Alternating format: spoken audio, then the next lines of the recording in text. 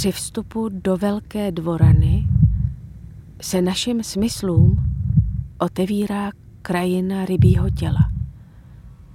Míjíme ocelovou konstrukci tvaru rybího ocasu.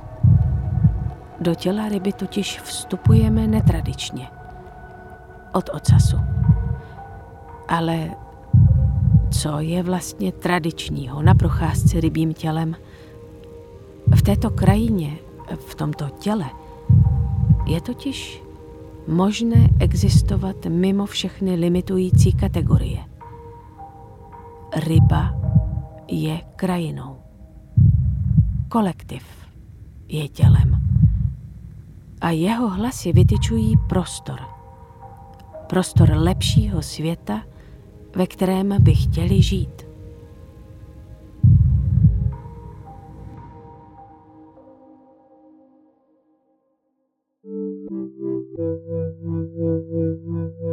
Posloucháte Zvuk umění, podcast Národní galerie Praha, ve kterém vás zveme dál za zdi Národní galerie, blíže k velkým dílům a jejich příběhům.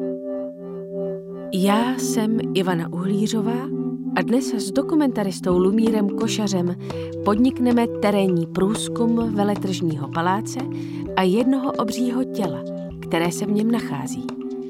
Těla částečně rybího, částečně lidského, těla, které vzdoruje a odmítá mlčet. Navštívíme totiž rozsáhlou výstavu Moje tělo, není ostrov české umělkyně Evy Koťátkové, kterou Pro Národní galerii Praha připravila. Dnešní epizoda nese název Krajinou rybího těla a útlaku. Tramvajová zastávka veletržní palác. Pavlo, dobrý den. Já vám podám ruku. Dobrý den, Pavla. Lumír Košař. Alice Němcová. Pavla Kovaříková. Dobrý den. Můžeme jít takhle do galerie. Jasně. Jo, pro mě je to trošku nová situace, takže mě klidně instruujte. Bezva, já bych šla z vaší levé strany. Dobře. Pardon. Já se vás chytnu za loket. Můžu? Jasně. Bezva. Tady, pojďme se. Tak. Tady zabrzdím auto. Vyzvedávám Pavlu Kovaříkovou, výtvarnici a sociální poradkyni pro nevidomé. Mám říkat, co máme před sebou? Než na to šlápnete vy, těsně. Do schody dolů, to bude fajn. Tak. Ale já se to hlídám. Jako. Tady vcházíme tady do foaje. Ano. Umělkyně Eva Koťátková ji dnes pozvala do své rozsáhlé výstavy Moje tělo, není ostrov, aby společně otestovali jednu z jejich vrstev. Tu, jež komunikuje právě se zrakově znevýhodněnými návštěvníky Národní galerie. Ahoj Evo, my jsme tady ve velké, nebo tam, kde jsou pokladny. Jasně. Tak, Eva tady, ahoj. Ahoj Pavlo, ahoj. To je skvělý. Tak já jenom vlastně, jako, to tak nějak zarámuju, co byl vlastně můj záměr, tím cílem vlastně bylo zjistit, do jaký míry ta výstava je nejenom přístupná prostě všemi možnými směry a kanály, ale vlastně jak je hodně vrstevnatá, prostě jak se hodně rozevírá jako nějaká taková krajina, která může opravdu komunikovat prostě různýma kanálama, jazykama a tak, protože tam jsou, jak uslyšíš právě audia, jsou tam věci, kterých je možný se dotýkat, pak tam jsou zóny, kam je možný si vlézt a pak tam jsou vlastně k tomu různý druhy pomůcek, který pořád vlastně nevíme, jestli fungují, nefungují v rámci vlastně nějaký základní navigace tím prostorem a jo, tak vlastně se vnímat to vlastně, do jaký míry třeba tohle může způsobovat zmatek, nebo jestli to ruší třeba v tom jako emocionálním prožívání, když člověk poslouchá příběhy, které jsou sami o sobě docela hluboký. Je tam prostě velká spousta vrstev, no, tak teď přemýšlím spíš, jestli tě vlastně jako uvrhnout do té krajiny rovnou a nechat tě tam samozřejmě s tím, že bych tam putovala s tebou, ale spíš to moc nekomentovala a potom si někde v klidu sednout nebo tak a promluvit si obecně o tvém pohledu na inkluzi, vlastně co to je celkově za koncept a vlastně v čem to může být problematický, jako proč vlastně inkluzi potřebujeme a co třeba může i jako zastírat v rámci té společnosti, že takže možná se podívat na tohle jako i nějak kriticky, jako ty s tím máš každodenní zkušenost i nějakou takovou jako koncepční. Jo, klidně. Tak můžem? Jo. Jdu s kým? Já ti klidně nabídám. Já teďka vcházím s takovou myší dírou vlastně do úplně obrovského prostoru té velké dvorany. Tak to já vlastně nevím, jestli ten prostor znáš, jestli třeba tady jsem navštívila nějaký výstavy, protože tady většinou byly... Ani ne. Buď tady vlastně nebylo nic, anebo tady byly úplně obrovský megalománský expozice. Ale si připadám jak na nádraží. A teď jsme vlastně... Ta hala je jako nádraží. Teď jsme v první části, kde vlastně tady úplně ustupu, tam možná je právě haptický model a je tady právě i průvodce Braillovy písmů, který bychom byli určitě moc rádi, kdybys za nás otestovala. Aha, tak to zase tak dobře, no tak jo. Eva Koťátková, Moje tělo, není ostrov. Tato mapa vás provede prostorem veletržní dvorany, velké dvorany Veletržního paláce a obřím tělem, které se v něm nachází. Mapa vám umožní poskládat jednotlivé části utvářené částečnými těly, kostýmy, rekvizitami a příběhy, ale také porozumět vztahu těchto částí k celku instalace těla. Jo. Aha. Každý znak v mapě odkazuje k části instalace i ke konkrétnímu příběhu. Instalace tak nabízí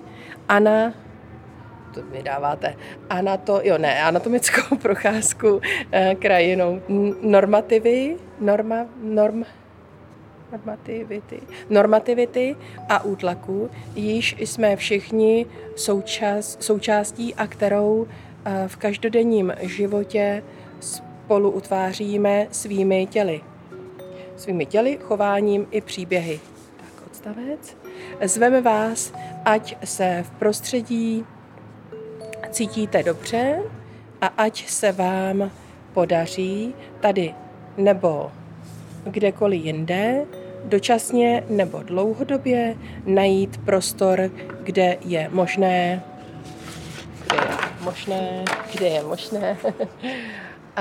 a existovat mimo limitující kategorie a identity. Jasně. No, a jako zní to dobře, zní to zajímavě.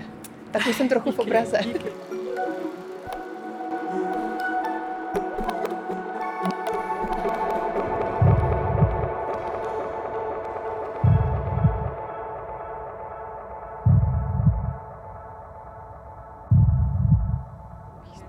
Toto je model výstavy, ve které se nacházíte. Zveme vás k procházce výstavou skrze dotek. V tom si mám jako vyznat, jo? Je to obrovský, no. Bude to asi docela dlouhý putování. Ale mám obcházet, jo? Jako jsou to hezký, zajímavý, jednotlivý předměty. A poznáš, co to je? No, tohle je ta ryba. Ne? Tohle je hlava ryby. Ano. Tady má boko a tam se dá vlízt a tady má dlamu. Tohle to vypadá jako židlička. Oni jsou trošku pichlavý. Jo, ale židličky jsou, pro mě jsou židličky srozumitelné. Tohle je teda ocas ryby, to je jasný, ta ryba je rozpojená. Aha. Mikrofon. Si říkám, jaká nová struktura tady. Konečně změna a nic.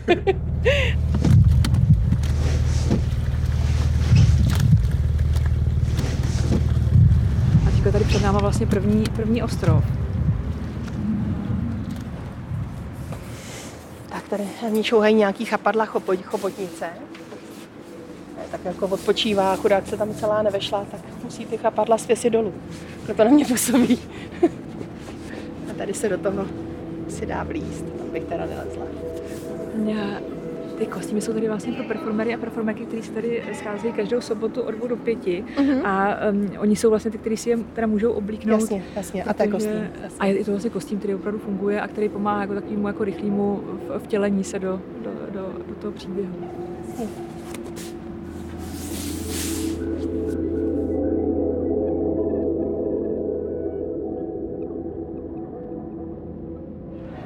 A už tady bude asi docela hodně různých jako zvukových věmů, jednak od návštěvníků, ale zároveň ty jednotlivé příběhy tady vlastně už zaznívají v rámci toho prostoru. Ta centrála bude až vlastně v rybí hlavě, kde si potom můžeme lehnout a poslouchat si ty jednotlivé příběhy, ale tady jsou spíš vlastně takový podprahový různý zvuky, přelívání vody nebo převalování nějakého obřího, jakýhosi těla, není jasně jestli rybího nebo lidského.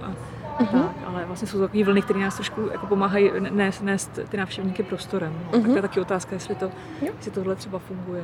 Ten prostor je náročný, jako zvukově, že tím, že to je, že hlavní věm je vlastně ta velikost toho prostoru, tak je těžký, aby mě v něm něco jakoby vedlo nebo upoutalo, jo? Protože vždycky znova se vrátím k ta nádražní hala, já nevím, jak to mám nazvat. Prostě. To je obrovský prostor i nahoru, i do stran. No. Nám tady někdo i říkal, že vlastně ten celý veletržní palác, že ta celá budova nebyla udělaná pro ty účely výstavní a že tím, jak je to obrovský, že vlastně cítí tu tíhu toho vzduchu nad sebou. Je to tak. Oni, tam vlastně tady není podstatný, v jakém pořadí člověk ty ostrovy prochází, nebo ty příběhy.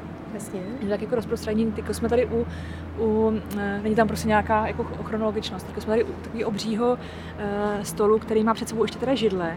A ten stůl má na sobě takový chapadlovitý rám, rukávy a právě takovýma chapadlama.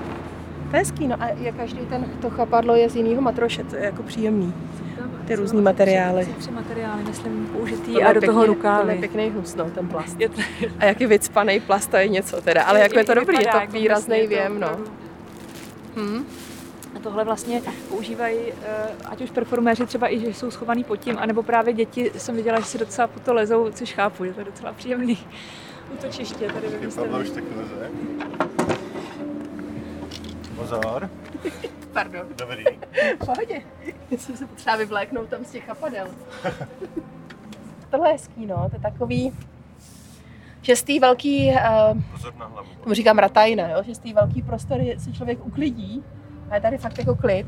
Ono, jak to visí všude kolem tyhle ty chapadla, nebo ty rukávy, nebo ty různý tak ono to tady hodně zatepluje.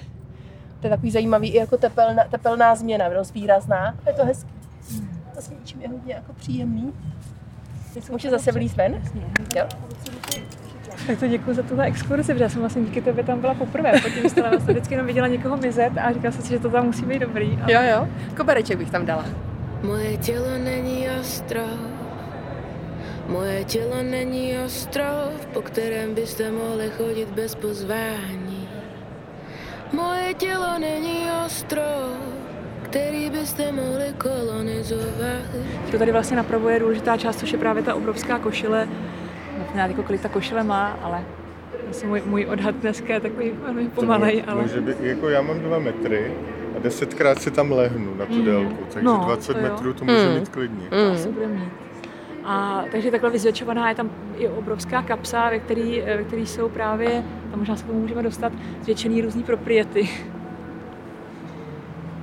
My tady snažíme, aby se na to nechodili v botech, ale klidně myslím, že můžeme, když potom nebudeme úplně šlapat. Jasně. Nás můžeme dostat tadyhle dopředu. Já půjdu razem, jo? Mám jít na zem? Lezem, to by bylo skvělé. Já půjdu s tebou a před tebou právě budou různý zvětšený. Takže můžu po kolenou? Klidně můžeš po kolenou. Jsou knoflíky. Jsou dobrý. To jsou, to nejsou, knoflíky jsou kousek od tebe dál, to jsou takový zvětšený prášky. Jo, prášky? Na úzkosti jsou to nějaký vyloženě nejfrekventovanější francouzský lék. I ta hrana je dobrá, ale... a tady se hezky dají půlit.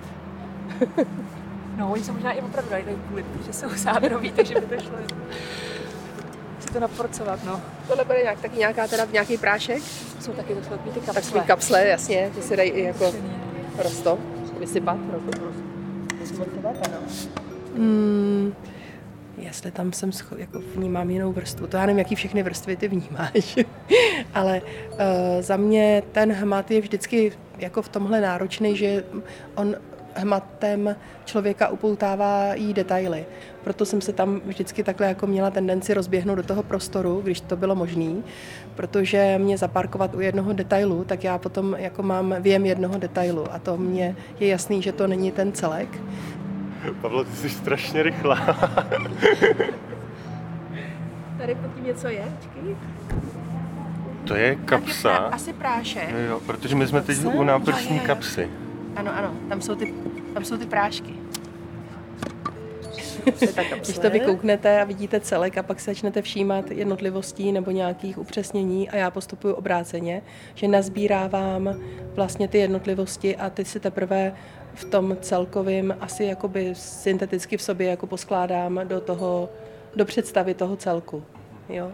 Takže když právě bychom dost dlouho stáli u jednoho detailu a ty mi povídáš, tak já po chvíli už začnu být jako netrpělivá, protože mám jenom furt ten jeden detail a to mě neuspokojuje, já chci celek. To jsou nůžky. Že jo, mi to přišlo, to budou nůžky. Jsou opravdu, jsou vlastně docela ostrý. Jež, Dobrý.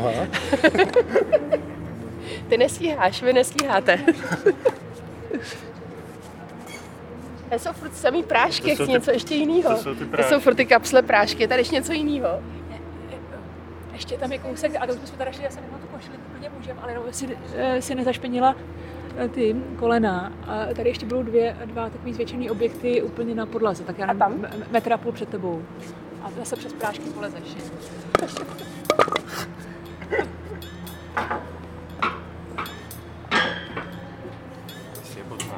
Počkej. Neříkejte nic, to mě zajímá, co takhle Eva nazvětšovala. Jo, tak to budou klíče. Ano. Tohle budou klíče. To ještě ani nevidím konec, ale je už to dost jasný. A to jsou hezký. To je dobrý kontrast jako k tomu, k té košili a ty matroše se mi jako líbí, ty materiály, jak to kontrastuje, jo? To je jako zajímavý. I ty měkký chapadla, které jsou vlastně přívětivý i takový zákeřný, jako obojí v tom je. I to, že by to bylo fajn se k ním přitulit, i to, že by to bylo velmi jako nebezpečný. A z čeho pramení to nebezpečí? Mně jsou nepříjemný prostě. Jsou takový jako nějaký moc dlouhý a jako měkký a hladký a podajný, ale nějaký takový jako je to spíš podezřelý pro mě, jo. A tohle je hřeben, já už vím. No jo. Tohle bude hřeben. Má taky trošku dát špičky. Jo, čekaj, mě zajímá. Jo, jak ho máš ukončený, jo. A má rukojeť, nebo je to takový ten bez rukojeti? Je to bez rukojeti. Bez rukojeti. A ještě něco tady je? A to já hned vidím jako spoje, spáry, struktury, vrstvení, jako okamžitě vlastně o něm nazbírám jako úplně fakt množství věmu, který asi vy vůbec nevíte, že tam jako nazbírávám. Opravdu mám takový jako fotografický záznam v těch rukách, jako šup, to je prostě fofr. Ale je to úplně mimo jakýkoliv jako souvislosti a to nechci. Mě zajímají ty souvislosti a je mi jasný, že ta výstava mě nepředkládá jako tuny detailů, ale z těch detailů se skládají nějaký prostě obrazy nebo nějaký ty krajiny. Takže abych do té krajiny mohla vejít, tak ji opravdu musím nejdříve oblízt takhle.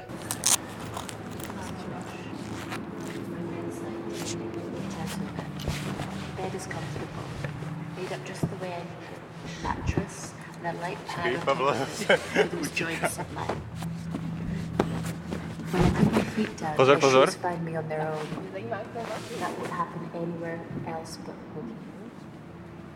Jak ti to přijde velký? Teď jsem šla tak, jako bych řekla 5 metrů. Nevím. Odhadem 5 metrů. No, víc. Tak už opravdu sedím. Už tam nikomu neuteču. Taky nevěříme, ale... No, tohle je prostě takový prostor, kam vlastně, když člověk teda se proputuje tou takovou docela jako chaotickou krajinou, tak vlastně může právě ulehnout, usednout, nebo i třeba tady lidi opravdu pospávají, tady tráví docela dost času a poslouchají příběhy, anebo možná si dají sluchátka, třeba ani neposlouchají příběhy, to je otázka, ale... A ono z toho ale je vidět ven, že jo, protože to je průhledná ta konstrukce. Ano, jo. Ona je trošičku zastřešená jen tak fragmentárně takovýma útržkama starý padákoviny, takže... Jo. Taková nepravidelná klícka, mně to připadá. No, je to vlastně to trošku možná vypadá taky jako hodně stylizovaně, jako kdyby právě už ta ryba byla, z ní zbyl nějaký skelet a vlastně to nějaká vrstva té blány nebo kůže, která tady prostě zůstala, ten zbytek už tady není. Co je pro to vlastně nejdůležitější, jako nejdůležitější element této výstavy? Co ti pomáhá nejvíce? Mně se líbí ta pestrost, jakože se tam něco opakuje, ale vlastně to rozvíjený po každý trochu jinak. A je to takový objevitelský, ale současně vlastně jako nějak cítím, jako kdybych prostě přišla do nějakého prostoru, kde fakt to má jako jednotného ducha. Jo, nebo, takže... To je asi pro tebe pochvala, Eva. To je krásný slyšet. Klidně můžeš přijmout asi.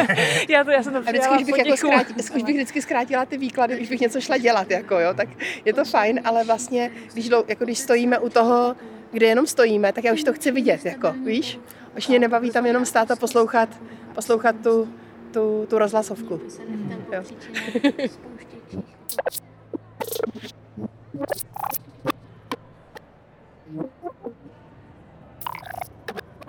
Rado Ištok, jeden z dvojice kurátorů výstavy Moje tělo, není ostrov. Hlavnou myšlienkou výstavy pre mňa je skúsenosť odlišnosti v rámci nejakých štruktúr. Sa môžeme samozrejme baviť o tom, že niekto má nejaké negatívne skúsenosti buď v každodennom živote, alebo na pracovisku, v škole, alebo v nemocnici, u lekára a tak ďalej. Ale myslím, že pre Evu bolo dôležité poukázať, že sa týka o nejakú štrukturálnu skúsenosť alebo nejaký štrukturálny problém. Že sa nejedná len o to, že by nejakí konkrétni jednotlivci narážali na nejaké limity alebo sa stávali obeťami nejakého násilia, či už fyzického alebo nejakého iného. Ale že vlastne toto násilie je niečo, čo naozaj prerastá celou spoločnosťou a inštitúciami tejto spoločnosti. Výstava teda, neviem čo vám povedať, to úplne zviditeľňuje, pretože výstava pracuje do veľkej miery so zvukom, ale vlastne ako dáva zaznieť teda hlasom, ktoré nie sú väčšinou tie hlasy, ktoré zaznievajú v spoločnosti akoby najhlasnejšie, alebo ktorým tá spoločnosť alebo médiá by dávali nejaký priestor k tomu, aby sa vyjadrili. A to je vlastne dôležité, že vlastne tá výstava sa stáva nejakým megafónom možno, ktorý práve zosiluje hlasy, možno aj skrz teda to, že je to výstava v Národnej galérii, tak zosiluje hlasy, ktoré sú častokrát ignorované alebo sa im neprikladá nejaká ako váha. Není to ale nějaký přirozený stav, dejme tomu, že prostě určitá místa jsou vyhrazená lidem, kteří jsou jako schopni je využít naplno. A vlastně dělání těch inkluzivních kotrmelců je spíš pro náš dobrý pocit. Ja myslím, že vlastne možno pre mňa je to o niečom inom a v tom je vlastne pre mňa dôležitá aj tá výstava. A pre mňa je to možno skôr o tom, že mnohí z nás vlastne možno nemajú v našom okolí niekoho, kto je nevidomý, alebo kto je na vozíku, alebo kto je nejakým iným spôsobom znevýhodnený. A práve nám chýba nejaká tá empatia, o ktorú sa Eva pokúša. Ale vlastne pre nás je táto výstava tiež nejakou príležitosťou možno sa niečo naučiť vlastne akoby o nás samých a nabúrať vlastne nejaké ako limity, ktoré máme. A snad nie teda iba ako jednorázovo kvôli tejto výstave, ale i nejak vlastne ako dlhodobejšie, pretože všetky tieto otázky, ktoré výstava otvára, tak sú dôležité nielen v kontexte súčasného umenia, ale taktiež vlastne ako historických zbierok a celkového fungovania celej inštitúcie. Co myslíš s tím kontextem a historickými sbírkami?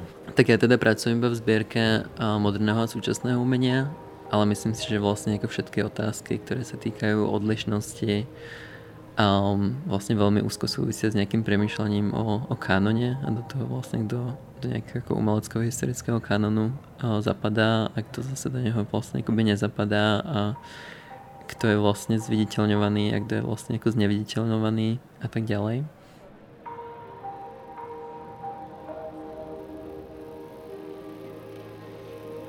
A vlastně mě baví výstavy, které nejsou primárně vůbec haptický, jako nemají vůbec jako s nevědomýma nic nějak nesouvisejí, protože mi ty hmatové stezky obecně připadají už taková trošku jako příliš edukativní jako cesta, naučná a vykalkulovaná trochu na straně těch autorů, že nás chtějí poučit, jako vysvětlit, jak vypadá zvíře, nebo jak vypadá portrét, jo, nebo něco takového. A mě tohle strašně jako nebaví. Takže já jako jsem dost vlastně oproti těm prvním hapestetikám, to vy jste mladší, to třeba jako tolik nepamatujete, ale začátkem 90. let byly krásné hapestetiky. Opravdu ty první 2-3 byly fakt úžasný, nikdo nás nevychovával a postupně se zvrhly prostě v výchovné aktivity. Já jsem byla ve Smithsonian Museum v DC v Americe A neměli žádnou hmatovou stezku, konkrétní pro nevidomé. Ale když jsem přišla s tou bílou holí, tak se mě zeptali, stála byste o našeho lektora, který vás tady provede a bude vám k ruce. Jsem říkala, paráda. A takový stařičký pan profesor, naprosto skvělej, se mnou chodil mezi exponáty a na některý jsem si fakt sahat nesměla, tak mi třeba něco k tomu řekl jako zábavného. A když viděl, že mě to jako nebere, tak jsme šli hned dál. Když mě to zaujalo, tak to rozvedl. Měla jsem rukavičky, tak něco jsem si prohlížet mohla a bylo to vlastně primárně postavené na setkání s tímhletím skvělým pánem, který tam se mnou byl. Udělal mi společnost, která byla velmi trefná k tomu, proč jsem tam přišla, že jo. A mezi tím jsem si jako pár věcí mohla rukama prohlížet. A za mě to byla perfektně zpřístupněná expozice. Jo. A to bylo taky jako hrozně příjemný, že jsem vnímala, že jsem je jako neuvedla do žádných rozpaků. A to je ta inkluze, že vlastně jsou na to připravení, že je to vůbec nezaskočí, že to je úplně normální, že se tam takovýhle člověk objeví. A nebylo kolem toho žádný čoromor.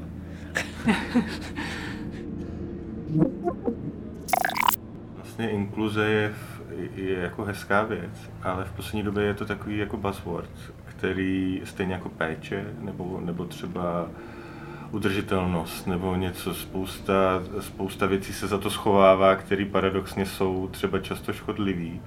A jak vlastně, co to znamená pro tebe, nebo proč je to pro tebe důležitý, tohleto, proč zrovna jako u tebe to není ten buzzword?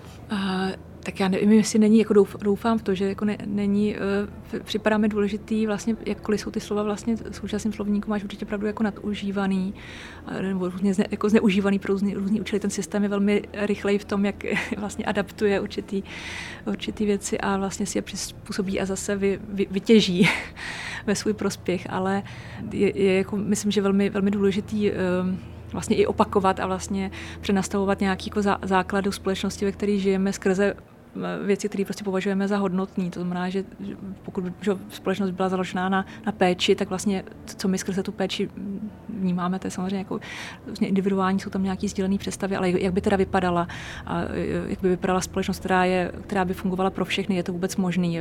Myslím, že to je jako strašně zásadní tyhle ty otázky pokládat skrze ty, ať už umělecký nebo jakýkoliv jiný sociální, vědecký, aktivistický intervence nebo akce a vlastně vnášet je do toho současného slovníku vlastně čím dál tím víc. Já bych věřila tomu, že se tam vlastně po nějakém čase a skrze jednotlivce skupiny, který vlastně s nimi mají nějaký hlubší, vážný záměr, takže se tam vlastně musí potom nějak projevit, že to prostě není přece možný. Proč je to vlastně pro tebe důležité tohle dělat? Jakože by si ušetřila spoustu práce, kdyby se vykašlala na inkluzivitu přece a udělala si to tak, jak chceš a nebrala ohledy na různé skupiny a jejich specifika. No, to bych asi nedělala právě jak to chci, protože že ty práce jsou o tom, pak by asi docházelo, ono pořád tam jako různá rovina paradoxů tam pořád je, že vnáším tam nějaký téma, který nějakého kolektivního těla, ale samozřejmě řadě těl vůbec neumožním, nebo i společnost neumožní vlastně do té galerie vejít, takže tam je celá řada lidí, jednotlivců, skupin, který nemají možnost, ať už ze zdravotních nebo nějakých jiných sociálních důvodů se na tu výstavu podívat, tak tam na ty se pořád nemyslí, jakým způsobem jako máme se snažit k ním tu výstavu dostávat nějakou jako jinou cestou a měli by o to vůbec zájem, jako jak hledat tyhle ty kanály spojení. A takže na mě spíš potom zůstává jako ta skupina, která už se tam teda dostane i přes různé jako peripety a no asi jako největší potěšení může jako přinést jako pohled vlastně na nějakou velmi rozmanitou skupinu, která zabydluje nějaký prostor a vzniká tam nejenom jako mezigenerační, ale i vlastně nějaký mezinázorový dialog.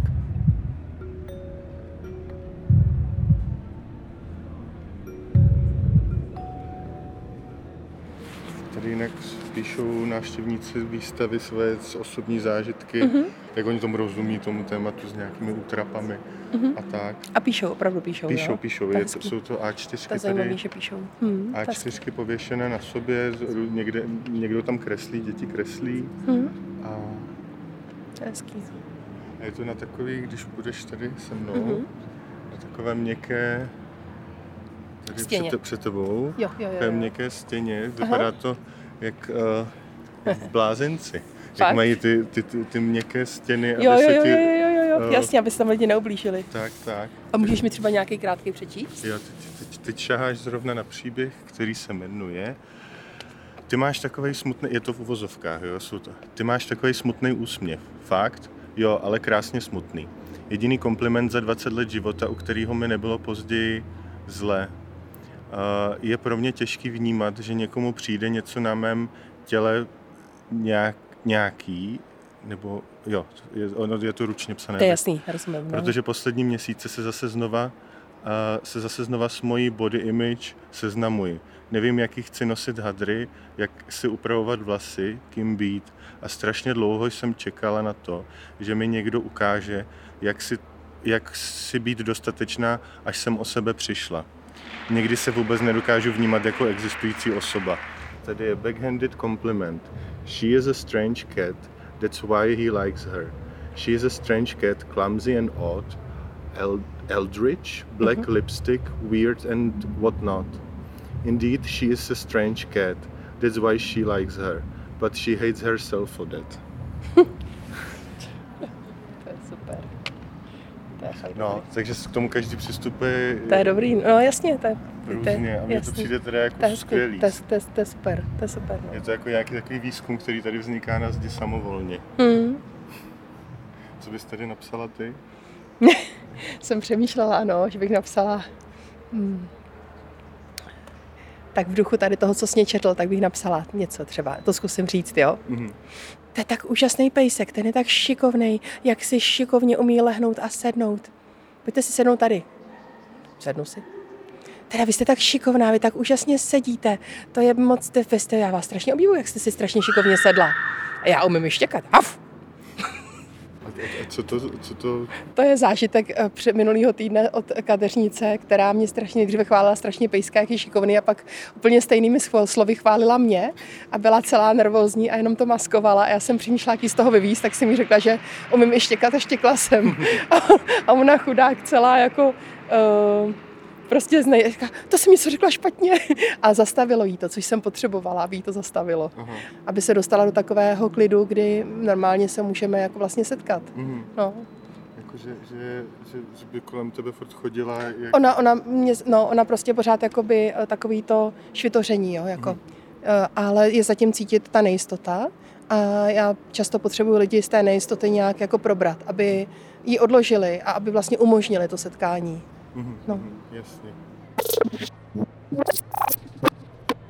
Ale prošli jsme to všecko. Jestli máš něco, na co jsem se třeba nezeptal a měl bych, nebo... Já vůbec nevím. Já jsem jako fakt neměla žádnou představu předem, protože jsem opravdu netušila, co po mně budete chtít, jo, takže fakt vůbec nevím. A bavilo tě to aspoň? Jo, bylo to, já zase vím, že ty Evy instalace mě vždycky baví, jo, že mně se hodně líbí tohleto, že to vezme do těch angažovaných témat. A že to jsou jako témata, které jsou vlastně jako náročný, že to není prostě jen takový to jako zkoumání si to v sobě, ale že nakonec nám to může vlastně jako dost pomáhat v tom setkávání se, tak to se mi na tom jako hodně líbí. To je, myslím, pro Evu dost jako typický, že ráda podniká setkání těch lidí z různých skupin a nějaký... A přesně jak říká, aby se slyšeli, jo? Aby ty hlasy byly slyšeny, takže když se uslyšíme, tak potom víc se rozšíříme, protože budeme počítat i s těma perspektivama jinýma, který by nás do té doby nenapadly. A to mám pocit, že ty Evy výstavy v sobě podněcujou. No. Tak máme krásný konec dokumentu teď. No tak.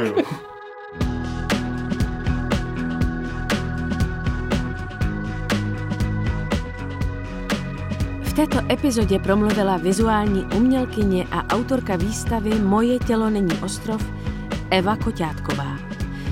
Slyšeli jsme také kurátora sbírky moderního a současného umění Rada Ištoka. A v neposlední řadě také Pavlu Kovaříkovou, výtvarnici a poradkyni v tématech života s těžkým zrakovým postižením. Velký dík za účast patří všem. Výstavu Evy Koťátkové Moje tělo, není ostrov můžete ve Veletržním paláci navštívit do 4. června tohoto roku. Každou sobotu od 14. do 17. hodiny je instalace aktivována performery a performerkami, kteří a které se s přítomnými podělí o různé příběhy, jež výstava obsahuje. Například o skupině nočních zaměstnanců, o dítěti šikanovaném ve škole, o krevetě vařené zaživa nebo o těle bezdomova. Kurátorský tým výstavy tvoří Sandra Patron, ředitelka Muzea současného umění CAPC Bordeaux a kurátor sbírky moderního a současného umění v Národní galerii Praha Rado Ištok.